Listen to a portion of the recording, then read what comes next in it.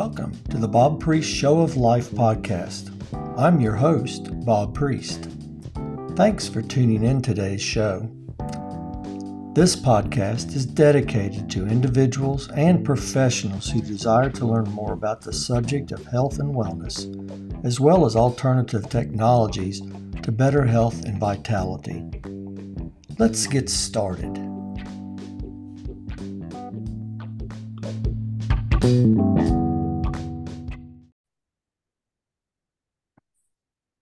Hello, and welcome to the Bob Priest Show of Life podcast.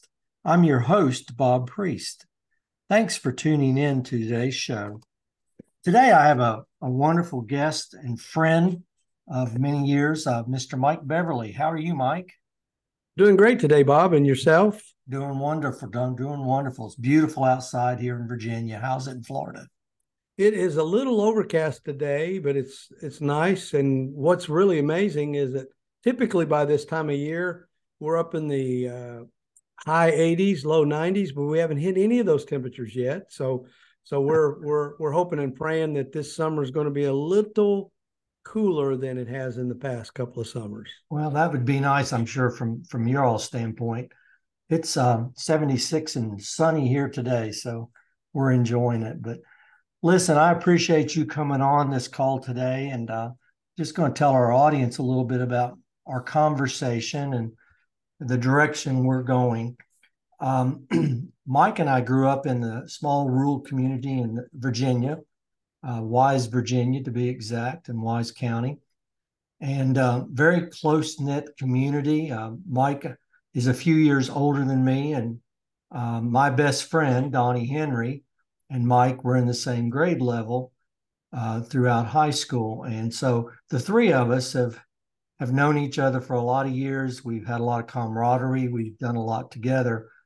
Unfortunately, about a month ago, just almost a month ago, we lost our dear friend Donnie.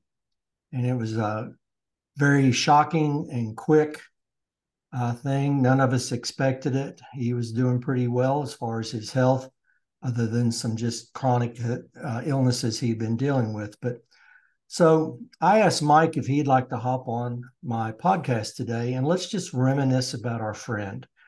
And so, Mike, you and Donnie had a really, really unique relationship. It kind of started back when you were in high school together, actually probably before that when you were in grade school. Three of us had great relationship throughout the band days. I was kind of your all shadow, so I was the little guy following behind the big dudes in band. But what are some of your first memories of Donnie, and just share some of that with us? Well, it was kind of interesting because I didn't know. I mean, I knew about the Bible Christian camp that Donnie's father had built there in their community called Camp Bethel. But I went to a 4-room country school in a little section of our community called the Hurricane, but back there they call it the Hurricane. Now, how'd that get that name? Well, supposedly the legend goes that around 1911, a hurricane hit the coast of Virginia and made it all the way in to that mountainous area and right up through that area of where I grew up and where my dad and my grandfather's apple orchard and farm was. And apparently there were several deaths as a result, and they named that area the Hurricane, or as they pronounce it up there, the Hurricane. The Hurricane, yeah. And at any rate, so I didn't really know who Donnie Henry was until they sadly closed the Hurricane School, where I went the first 4 years of my education, and they forced all of us students who were in the little 4-room schools. And I know you'd mentioned at one point your mom taught at one of those schools. Yeah, the Gillum School. Yeah. Yeah. Any rate, so when I got into school, or got into the Wise Elementary School in town, which was, only about 5-6 miles from where I grew up and where the country 4-room school was, we started having these assemblies. And they were called Bible lessons or Bible assemblies, and Donnie's father Reverend John Henry would do Bible classes and Bible lessons, and he'd always have some kind of animation and a stage production. And I remember in fifth grade, our first one we had, and we had him not just once a year, we had him several times a year, where he would come in and teach Bible lessons. And then he would, if you learned or memorized 25 Bible verses, you were given a New Testament. And if you did 125 verses from memory, you got a Bible. And so Donnie was there actively passing out those Bibles or those New Testaments, along with his older sister, Susan, who was just a couple years ahead of him and us. And so I got to know the family a little bit then. But it wasn't until seventh grade when I was assigned Mrs. Bellamy as my homeroom teacher. And Geraldine Bellamy, I think her first name was Geraldine, but at any rate, Donnie was in that class with me, and he sat in the seat right across from me. He was in the row right next to the windows, and I was in the row one row over from the windows in the classroom. We were on the top floor of the school. I think it was a 2 or 3 story school. We were in the top floor in seventh grade, and I'll never forget first day of school. Mrs. Bellamy said, "Okay, everyone, please stand up and introduce yourself. And I want the full name. I don't want Mike Beverly. I want your full legal given birth name." And so we all went around the room, and then it was Donnie's turn. So Donnie stood up and proudly, with that big, deep voice of his, said, "I'm Donald Charles Stewart Henry, Mrs. Bellamy." And so she said, "Okay, Mr. Donald Charles Stewart Henry, you may sit down now." And so he did. And then every time it was Donnie's turn to be called on, this is how Mrs. Bellamy would say it. "Mr. Donald Charles Stewart Henry, can you tell us when the Constitution was signed?" or whatever question she was asking. And it was never Donnie, or she would never point to him. She never pointed to any of us. It was always Michael Warren Beverly or Donald Charles Stewart Henry. So people go, "How do you," my wife now, she knew Donnie. She says, "How do you remember those names after all these years?" I said, "When you hear it 5,000 times in one school year, it's very easily to remember." Yeah. So, The funny thing about those names, and I don't think you knew this until I told you recently, but those other names, Donald Charles Stewart Henry, they were all from boyfriends of his mother's. yeah, I know. As we were discussing after we learned of Donnie's passing, you asked me, "Do you know where all those names came from?" I said, "I have no clue. I will never forget them, Yeah, after really. hearing so many times." But I did not know the story about those were his mother's old boyfriend's Yeah. names. I That guess was, she wanted to remember all of them. I wonder how Reverend John Henry felt Uh, about naming I'd his. say I say he must have endured it plenty because they had a lifelong love affair with each other. Him and Aunt Mary. I called him Uncle John and Aunt Mary because I was around them so much. But it's interesting how your young life started in that gymnasium that we used to have to go to in the elementary school for our assemblies. And do you remember those black light services that Reverend Henry would do? I do. I do. I thought that was so unique on how those things could stick to the board and but it's Camp Bethel had a huge impact on the mountain folks back in Wise County, didn't it? It sure did. It sure did. And I mean, many people came there, and they were witnessed to. They were taught the love of our Lord there, and gave their life to Christ. Sometimes during that summer week-long visit, and I guess they traditionally did the Bible camps a week at a time, right, over several weeks in the summer. Yeah, part of the reason they went to the schools, this was the initial mission was they would come into the schools, they would, teach children Bible verses, give out Bibles, etc. And then part of the, and I don't know if you remember this, but if you learned so many verses and you could memorize so many verses, you accumulated kind of a point system, and you would get a free week of camp. And I don't know if you remember that, but a lot of people would get to come to camp free, and that was, it was all based on their willingness to show their hunger to learn more about the Word and to learn more about Jesus Christ. But that originally is how it kind of started. During the off season, they had a couple of ladies. Sharon Gale was one of them, and some others. Aunt Mary. They would actually reach out to children via correspondence, and they would do instead of online like we do now. They did letters back and forth, and did that same thing, so kids could come to camp the next summer free if they finished throughout their courses.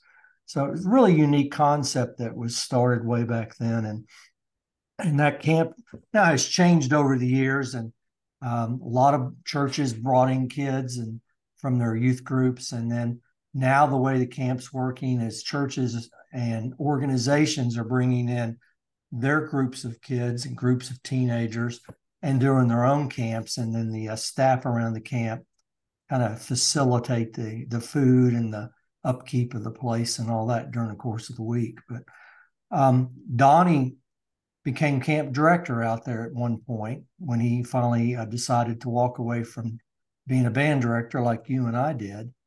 And he was camp director for many years.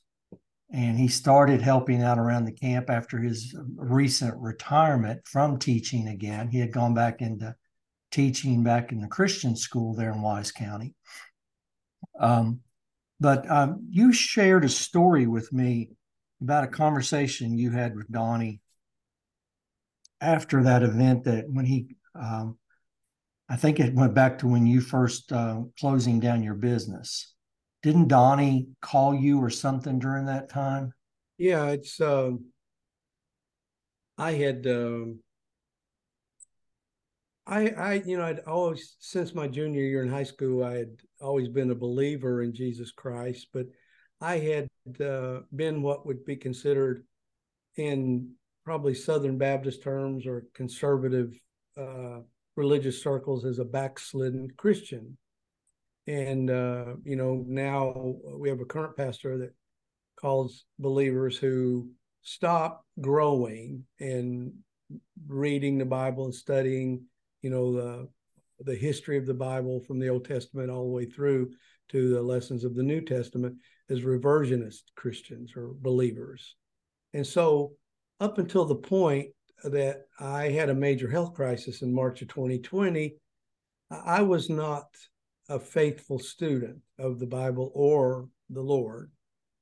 But I had a major crisis, as you are aware of, and almost died in March of 2020. And I know because I had an internal bleeding issue, Bob, where they couldn't stop the bleeding. It was, and I've since learned that I was given a medication that caused that condition, but also there was no known antidote to stop the bleeding. Mm-hmm. So when I checked into the hospital, the emergency room that evening in March of 2020, my wife was alarmed that they weren't attending to me. And the reason they were having other issues because COVID was breaking out. Things were happening that was driving probably the whole medical establishment crazy. And they were kind of ignoring me, and it was upsetting her. But they knew that the medication that I was taking for a couple of months had caused that, and they knew they couldn't stop it. But the third night in the hospital, it did. And you and I know who stopped it. Amen. The great healer stopped it. And but at any rate, I went through that and recovered, and was given some amazing alternative health technology that turned my whole world around, physically, mentally, everything. But because of COVID, and we were in the school fundraising business, all the schools closed. So we lost 95% of our income. And it's really hard to pay a huge rent on a warehouse and office facility and pay employees and taxes and all that when you have no income coming in. Yeah, I can imagine. So we had to close that. And, you know, my wife and I had been doing that well over 20 years.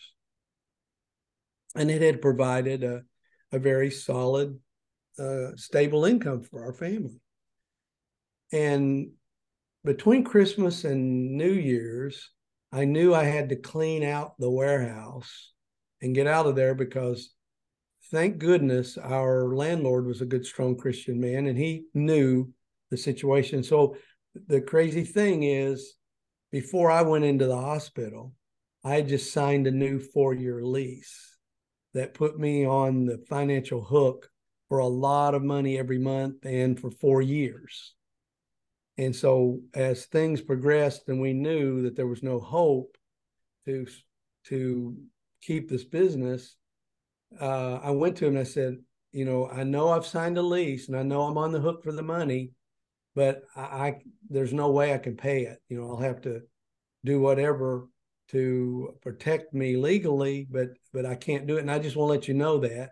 And I think you understand the kind of business I'm in and what's going on in the world right now. And he said, well, if I can get a new tenant, then I'll release you from your lease. And he did. And he did. He was an honorable man, very strong Christian man. And, but that last week, as I was cleaning out things, and you and I had a couple of conversations during that fall when I knew there was probably no hope to, you know, save this company and this business. But that week between Christmas and New Year's, I had another business, a few business developments over, agreed to buy all the warehouse shelving. And I got, you know, probably 1/10 of what I had invested for this heavy duty warehouse shelving. It was real heavy metal, and, you know, that you store heavy boxes, and we sold a lot of candles, which were heavy. So we had to have that heavy duty shelving. So as they were carrying that away that day, and it might've been, you know, and I know it was between Christmas and New Year's. I don't know specifically what date, but it really, you know, when I saw that empty warehouse, and I looked and I said, this is what 20 years of my life has become. It was a very dark moment. And it's so uncanny how God works.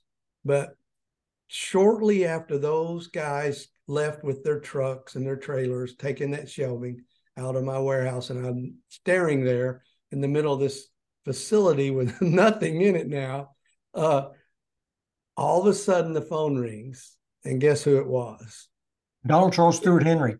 It was Donald Charles Stewart Henry. And he said, how are you doing?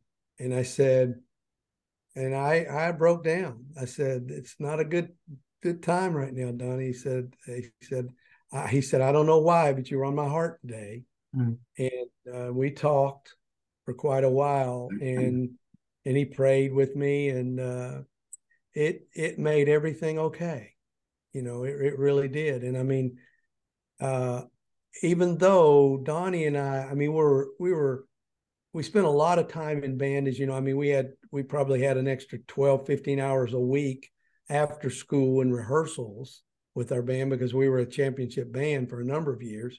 So we spent a lot of time together, but we were never personally that close, other than, you know, we'd laugh and do those band trips, and, you know, and I get to see some of the antics that Donnie would do, you know, growing up, that would make us all laugh our butts off. But we never really were personally all that close. But I'd called him after I'd had that health challenge, and told him that I was so proud, you know, and I mentioned the fact that every time we would go on a band trip and we would go in a McDonald's, or we'd go in some restaurant to eat, everybody couldn't just wait to start chomping down on the food. Donnie would get his food, set his plate down, And he seriously would pray for several minutes, Yeah. silently. And I Yeah. mean, that was, and I told him, I said, what an example you set for all of us. And I thanked him for that. And he said, well, I'm glad you called me, and I'm glad you're okay. I'm going to keep you in my prayers. And he would call me, every 2 or 3 months or so, just to check on me. But that day before the end of that year, before New Year's, when I was having a really bad day mentally, and just, I mean, my heart, I said, it was almost 22 years of blood, sweat, and tears into that business. And to see it go up, in a just like almost overnight because of COVID. And for him to call me and to comfort me, counsel me, and pray for me, it's a God thing. I Yeah. mean, obviously God knew that I was going through this. He sent that signal to Donnie, and that's just the way he works. And Donnie called me, and I mean, I needed a male friend that day.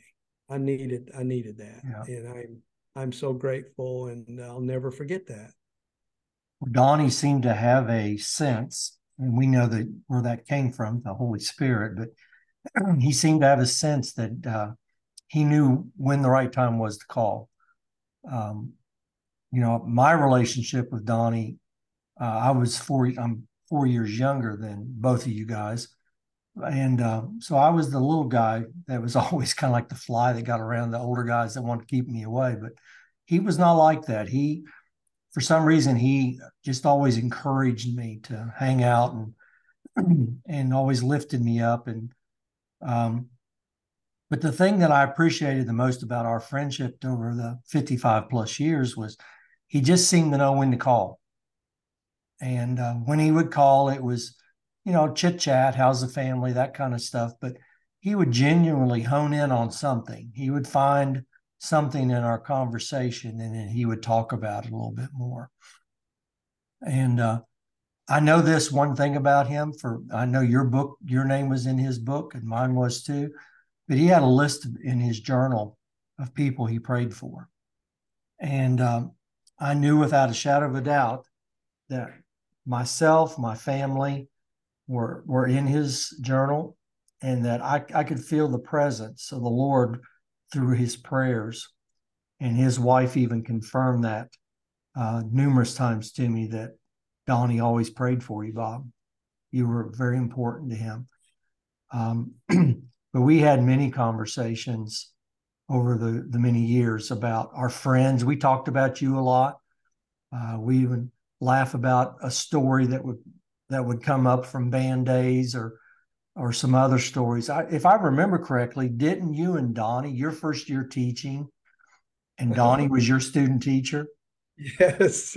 Tell us about that quick story, because that fascinated me, that you come out and you're a brand new teacher, and somehow Yeah. you get a student teacher to come Right. teach with Yeah. you. Donnie had been assigned to the old band director at Castlewood High School in Virginia. And first week of June, the band guy resigned and decided he didn't want to teach anymore. And I think it was shortly after my birthday, June 18th, I signed my contract to be the new band director at Castlewood High School. So I'm going through the mail in July. I'm over there kind of cleaning up the band room and preparing for band camp and get ready for the fall football season and marching band. And I'm going through the mail, and there's this official letter, a big brown envelope from the University of Tennessee. And I open it up, and I read it, and it says, you will be assigned Mr. Donald Charles Stewart Henry to be your student teacher for 6 weeks, starting this date to that date. And I'm going, holy cow, I'm a brand new teacher, and they want me to be his supervising teacher. But it turns out it was not full student teaching. It was what's called practicum teaching, because Donnie was, I guess because of work and some of his schedule and commitments with Camp Bethel and everything, he was only a junior, finishing up his junior year, while I'd already graduated from college. So it was a what's called the junior practicum of 6 weeks. So, but anyway, so I call up the guy who's like the supervising teacher, and I said, I just want to make you aware that not only am I a brand new teacher, Donald Charles Stewart Henry and I are old friends from high school. And so I think he attempted to find another placement for Donnie, but it's too late to do that. So I ended up with basically an assistant band director who helped. He was a brass person. I was a woodwind person. So he did all the brass teaching and all that. He helped me give out uniforms. He helped it was just amazing. And for someone brand new, even though the band program there was only about 70 kids, I mean, to have someone there to help with all those things, getting instruments fixed, getting them ready, getting uniforms passed out, everything. It was just an amazing help. But we had a lot of fun. And what was really quite interesting was half the band had been to Camp Bethel multiple times. So they knew Donnie and loved him. And they were excited to hear that he was going to be the assistant band director, and that's basically what we classified him as, the assistant. That is so cool. Well, yeah, I know that it had to make your job a little easier as a brand new teacher. And oh my gosh, Donnie had such a servant's heart, so you could have told him to go do anything, and he would have done it. Oh, he didn't. What was interesting was we had a couple of moms that were from Band Boosters that were supposed to be in charge of the uniforms, and they had a tradition there, which I changed. They had a tradition that the kids turned in their uniforms after every performance. They didn't take them home and keep them. They turned them in. We put them back in a closet, and then every time we'd have a performance, like at a game or parade, they'd have to come about an hour early, get their uniform. So many times those moms, especially at the beginning of the school year when you have a lot of performances and football games, many times those moms didn't show up. And it was Donnie or it was me or both of us passing out uniforms to the kids. And you imagine 70 kids coming in to a small little, it was at the back end of the instrument room where they're getting their instruments too, and then trying to get into an instrument or a uniform closet to get their uniform. So, but I think we did that the first year, and the next year I said, no, we're going to issue your uniform that's yours, and we'll all decide about the third performance. We'll take them to the cleaners to get them cleaned, and you will keep them. You will wear them here, and we will not be dealing with this. Yeah, because it's so time consuming. Way time consuming, too stressful, especially when you're trying to worry about getting the kids warmed up, tuned up, ready to perform, and then worrying about giving them a uniform as well. It's just crazy. Yeah, so God forbid that you're going on an away football game too. That was even, and then the kids were supposed to be away when we were going away games 2 hours early, and guess what? They never showed up early. No, of course not. So. Over the years, just watching Donnie and I shared Thanksgivings together when we were still single and didn't have our families yet. Over Thanksgiving holidays, we'd show up at one or the other person's house, do our Thanksgiving at that house, go moan and groan over in a corner somewhere because we're all full up. And then 4 or 5 hours later, we go to the other guy's house and do the same thing all over again. But Donnie was a quirky guy, and he would put his food on his plate in a circular motion, clockwise, and he would eat around the clock. And when he ran out of something, he'd excuse himself, get some more, fill up that spot, and keep going until he was finally full of whatever item was running out. I've never seen somebody as skinny as Donnie was, because he was a beanpole, wasn't he? And he could put away more food, more groceries than any human being I ever saw. But I want to tell you a couple quick things about Donnie that Mike, I'm sure, can concur. But Donnie had a servant's heart.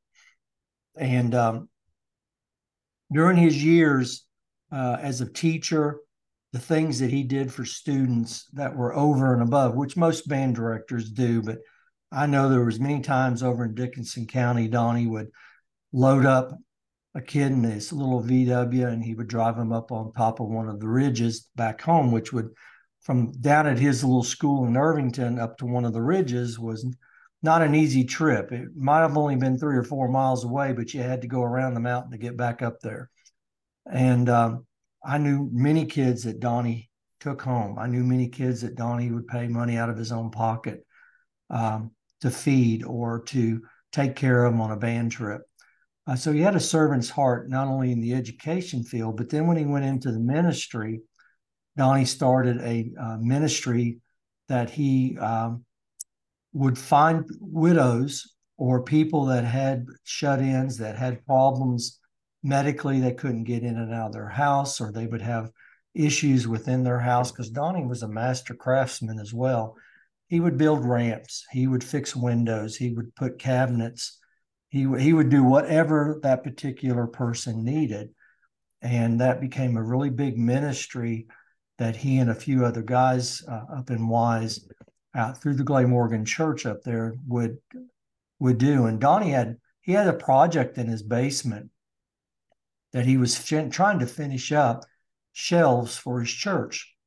And I had gone to visit him prior to his passing, and he was showing my wife Sue and me these cabinets that he had made. Mike, they were absolutely gorgeous. He had taken some old wood that he had around camp, planed it all down. It was as quality. It was a professional and quality piece of furniture that I had ever seen. He was so good at that. But he had a lot of those projects that he had not finished prior to his passing that he was trying to get done. But one thing I want our listeners to understand about Donnie is he had a servant's heart. He was spending more time giving of himself than he was spending time trying to receive from somebody else. And I think that's a pretty important trait for us, isn't it? Don't you agree? Absolutely. Yeah, it's that was him. I mean, and his father was the same way. I don't know that. I mean, his father was an imposing man. He was big, strong. I mean, I don't know if he had any professional wrestling in his background, but he could have been. I mean, He was as strong as an ox. I watched him one time, him and Donnie. I watched actually Reverend John pick up a log, that I have no idea how many hundreds of pounds that thing was, but he picked it up all by himself. Well, that story that we've heard about Big John swinging a 16-pound hammer. There big, what was it? A big, I guess he was called John Henry back in the book, but he would sling up big because he built railroads. Yeah, Big Bad John. It was Big Bad John. Yeah. Jimmy Dean, I think, had that song, Big Bad John.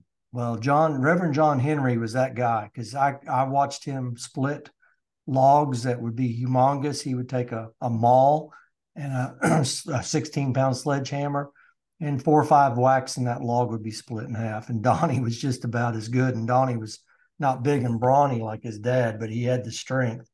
Yeah. But, Mike, I don't want to belabor this too much, but you and I both, we agree the fact that Donnie had an impact on not only our lives, but many lives that either we knew the person or many lives that we didn't even know those people. And that was true the day that we had a memorial service.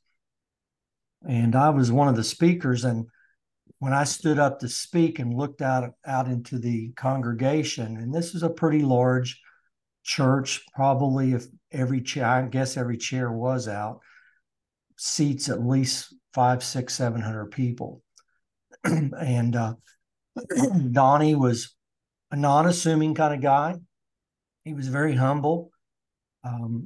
He just lived his life true. He, as Mike was sharing his story about the impact that Donnie had on him back even when he was a teenager, and he would just bow his head in prayer before a meal. That was his life. That's the way he lived his life. He just lived it very humbly, um, serving others, having a good time, talking to people, lifting people up, praying for people. Um, that's a true measure of a Christian man.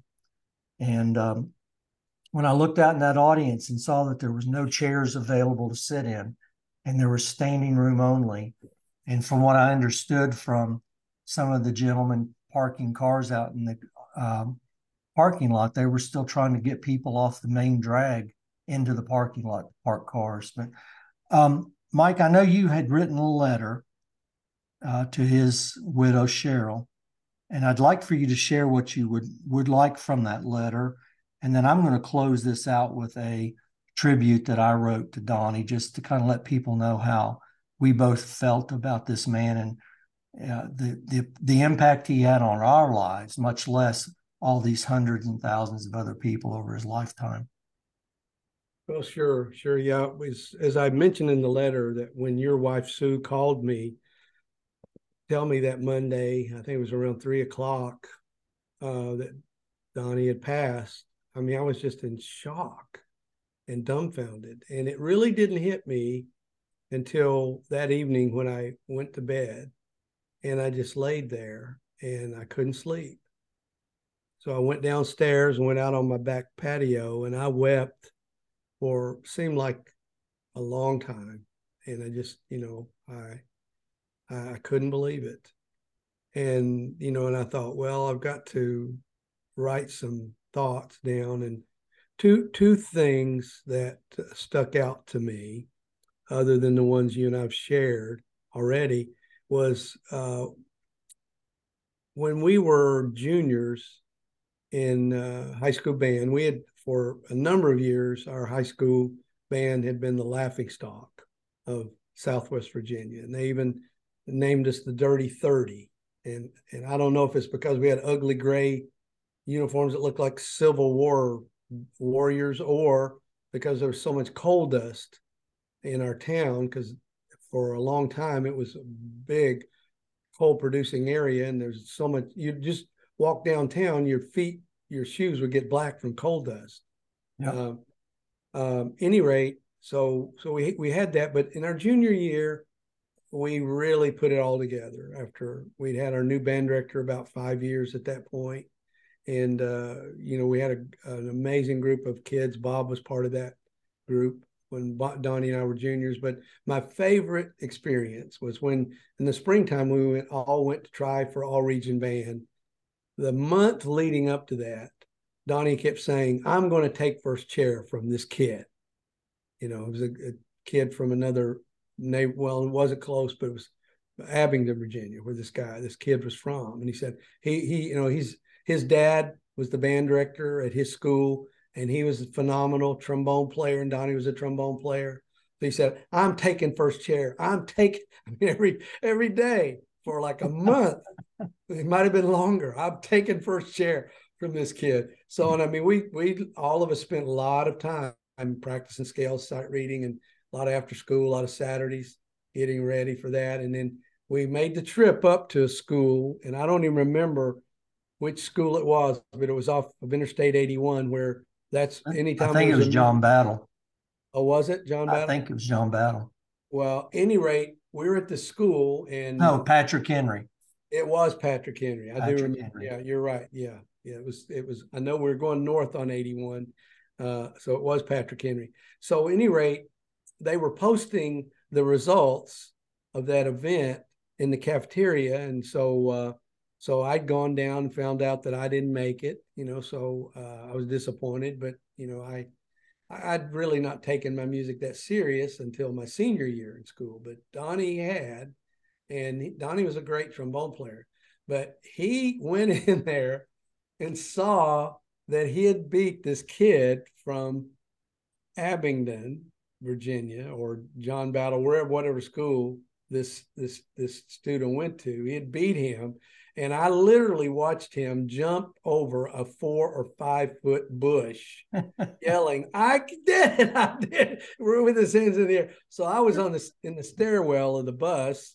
and everybody else started cheering. There was about 40 of us on the bus, and they were cheering, "Oh, Donnie!" I mean, it was like a cheer, but I'm telling you, the happiness and the joy that we saw on that guy's face that day was like, oh, we were all just as happy for him as he was for himself. And he was, but to watch him, that big lanky 6'3" or whatever inch frame of his jump over a 5-foot bush, Yeah. literally. I mean, it's like he literally hopped over that bush like a rabbit.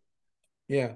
And, No, and yeah, it was amazing. So that's one of my favorite fun memories of Donnie. But another touching, warm moment was the senior year of our career, and our last rehearsal before the spring concert. The band got the vote on the most outstanding senior band member, and Donnie and I were nominees for it.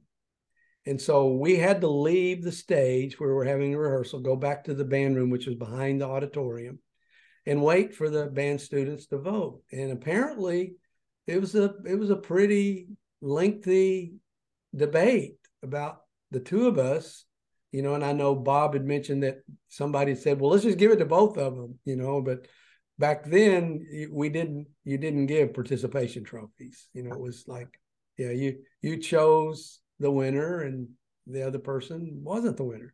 So we went back to the band room, closed the door, and Donnie said, let's pray. So Donnie said a prayer, and it was, dear Lord, you do in your will and pick the person you feel is right.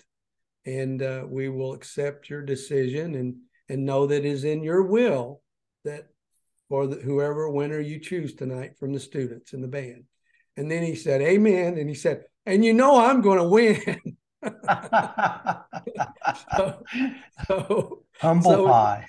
yeah, typical Donnie, he just, kind of slapped me on the back and said, and I'm going to win. So it's like that. So, but those are just fond memories. And, and it's interesting as I read the letter that I'd sent to Cheryl with even some more details that I shared with her that then we've discussed. My wife wanted me to read it to her. And Bob, I think you called us shortly after we had our crying jag, and because I couldn't get through the letter without crying, and and Anna started crying because she knew Donnie well and loved him, and so it's just that's what a special person and what an impact he had on my life and many others. But I am blessed that I knew him. I'm blessed that he had we spent so much time together in that wonderful band experience that we all had. And there's nothing else like it. Right. Nothing else. When you're telling the story about him getting that first chair at all district tryouts, I many nights would go out there to practice with Donnie because I was preparing to try out and everything too, and I'd walk in the house with my trombone and get ready to go up to his room where he always practiced, and his big stairwell going upstairs, and he always sat in this big wooden chair that his dad had made, big arms, and he would sit there with his elbows on the chair, arms, and he'd practice, and I'd always hear him playing when I would come in. Well, this particular night, there wasn't any sound. And when I got to the bottom of the steps and looked up, I see this person up there, trombone up to his face, but no sound. And I holler up there, nothing happens. So I go up the steps and I get to the top steps. He jumps. He'd been playing long tones for about 2 hours, he said, because that's how he had gotten his embouchure so finely tuned. But he had been playing long tones for about 2 hours and he fell asleep. He was very dedicated in what he did. I'm just going to read mine because this this is the person that I knew. I had tried to write Donnie a letter for months and months and months just to thank him for being the friend that he had been in my life. And I had, after having my stroke and going through some medical challenges, just like you had gone through, I was starting to have these these thoughts that I needed to make sure I told people how I felt about them while they're living, not wait till when they pass away. And so I was trying to put into words how I really felt about Donnie. He was my best friend. He was the best friend you could ever have in life. The things, I mean, I told my wife, if I called Donnie right this minute and told him I need you, I can't explain right now, I know Donnie would be there. I know he would come. He did when I had the stroke. My daughter called him, and within a couple of hours, he drove from Wise to Roanoke, Virginia, and was at my bedside. So I saw it in action, but I just couldn't write. I couldn't pin it. And the day on that Monday morning when I got that phone call, and I had a hellacious cry, to say the least. I wept to the point that it hurt because, he had an impact on me that much. But I sat down several hours later, and the first three words that came out of my thought process onto the paper was the tall oak. Donnie loved woodwork. He was crafted in that area, but he stood this way too. He stood like a tall oak. And so that just seemed apropos for me. And so I wrote this, and it came so easily. For 70 years and 20 days, this oak tree stood strong and rooted. As a young boy in elementary school, I met this strong oak. He was funny, genuine, and a bit quirky. This oak had something special about him that made this young boy want to know more. The oak was firm in his stance, tall and strong. These different qualities made him different than all the other trees. For 55 years, this mighty oak taught me how to practice my trombone, how to use my hands and build things from scratch.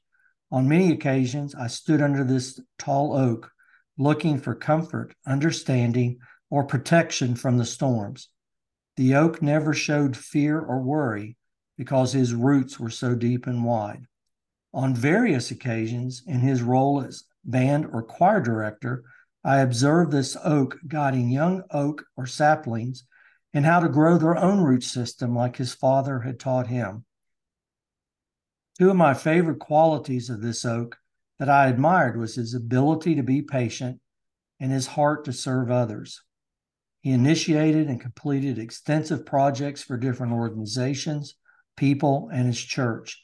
As a proud husband, father, and grandfather, this mighty oak demonstrated year after year how to be a godly example for his family and friends. There were many scenarios in our friendship where I was not standing firm or strong, and that this oak had even every right to set me straight. Instead, this oak would demonstrate grace in allowing me to learn from my mistakes, and would be kind with his words by never saying, "I told you so." Instead, he would come alongside of me to remind me to check my own root system and to guide me to the right path. This oak would cover his family and friends in prayer daily, and I personally know he had my name in his prayer journal with so many others. This oak lived out his testimony daily through his actions, not just his words. He was consistent, intentional, and left a legacy of planting seeds in others to promote growth. He left a legacy through the root system he planted deep and wide in his family, his friends, and acquaintances that will never be forgotten. There are so many stories that I could share of this mighty oak and his impact on not only my life, but so many others. The strong and mighty oak I speak of was Donald Charles Stewart Henry, and he was my best friend. He was a good and faithful servant, husband, father, grandfather, friend, teacher, and mentor. The fall of this mighty oak shook our root system to the core and caused it to crumble. However, Donnie would remind us in those moments to go back to his root system of faith and hope in God. He would want us to reach for the Bible, bow our heads, and pray for wisdom and calm during the storm. May we all continue Donnie's legacy through our lives by being a wise, tall, firm, and strong mighty oak. that's the lesson I learned from him over my lifetime. And I appreciate you coming on today, Mike, and sharing some of your stories and memories of Donnie, and allowing me to do the same. I hope that our listeners have friends like you and I've had in our life. And just so you know it, you're my number two best friend I think I've had in life. Um, I I can count on one hand the number of friends that I feel like I could count on, and you've been one of those. And I appreciate you as a friend and as a colleague and as a contemporary, and I wish you much success as you continue to grow your business. But so our listeners would just know, Mike, tell us real quickly if they would like to reach out to you for any. I know you do some counseling, you have some other businesses that you've done. How could people reach you and reach out to you and maybe ask you any questions that they might want to have answered? Sure, sure. Yeah, you can go to my website, folks. It's at www.mikebeverly. That's MikeBeverly.life, LIFE, MikeBeverly.life. And while there, you can hit the schedule a free call. I offer a free 30-minute consult, and we can talk about anything. But while you're there, download a blog or two, and then you can listen to the Health and Biz Bites podcast, which features several guests and lots of education about alternative and holistic forms of health and well-being. So it's been a pleasure, Bob. And as my wife and I heard you during the live memorial service that was streamed over YouTube, and she heard you read The Tall Oak, she was highly impressed, as well as I. So hopefully that will be published someday and be a part of your author's repertoire. Well, I appreciate that, Mike, and thank you so much for coming on and sharing some of your thoughts and just the love that you had for our dear friend. Folks, you can reach out to me at bobpriest.life, BOBPRIEST.life. I also have my podcast and blogs that you can download on there as well. Mike, again, thank you for being with us today, and continue to tune in to the Bob Priest Show of Life and also the Mike Beverly show. They say that one more time, Mike. Yours is Health and Biz Bites. Health and Biz Bites. Guys, thank you so much for tuning in today and allowing us to share with you about our friend. Have a great and blessed day. And this is Bob out. Bye-bye.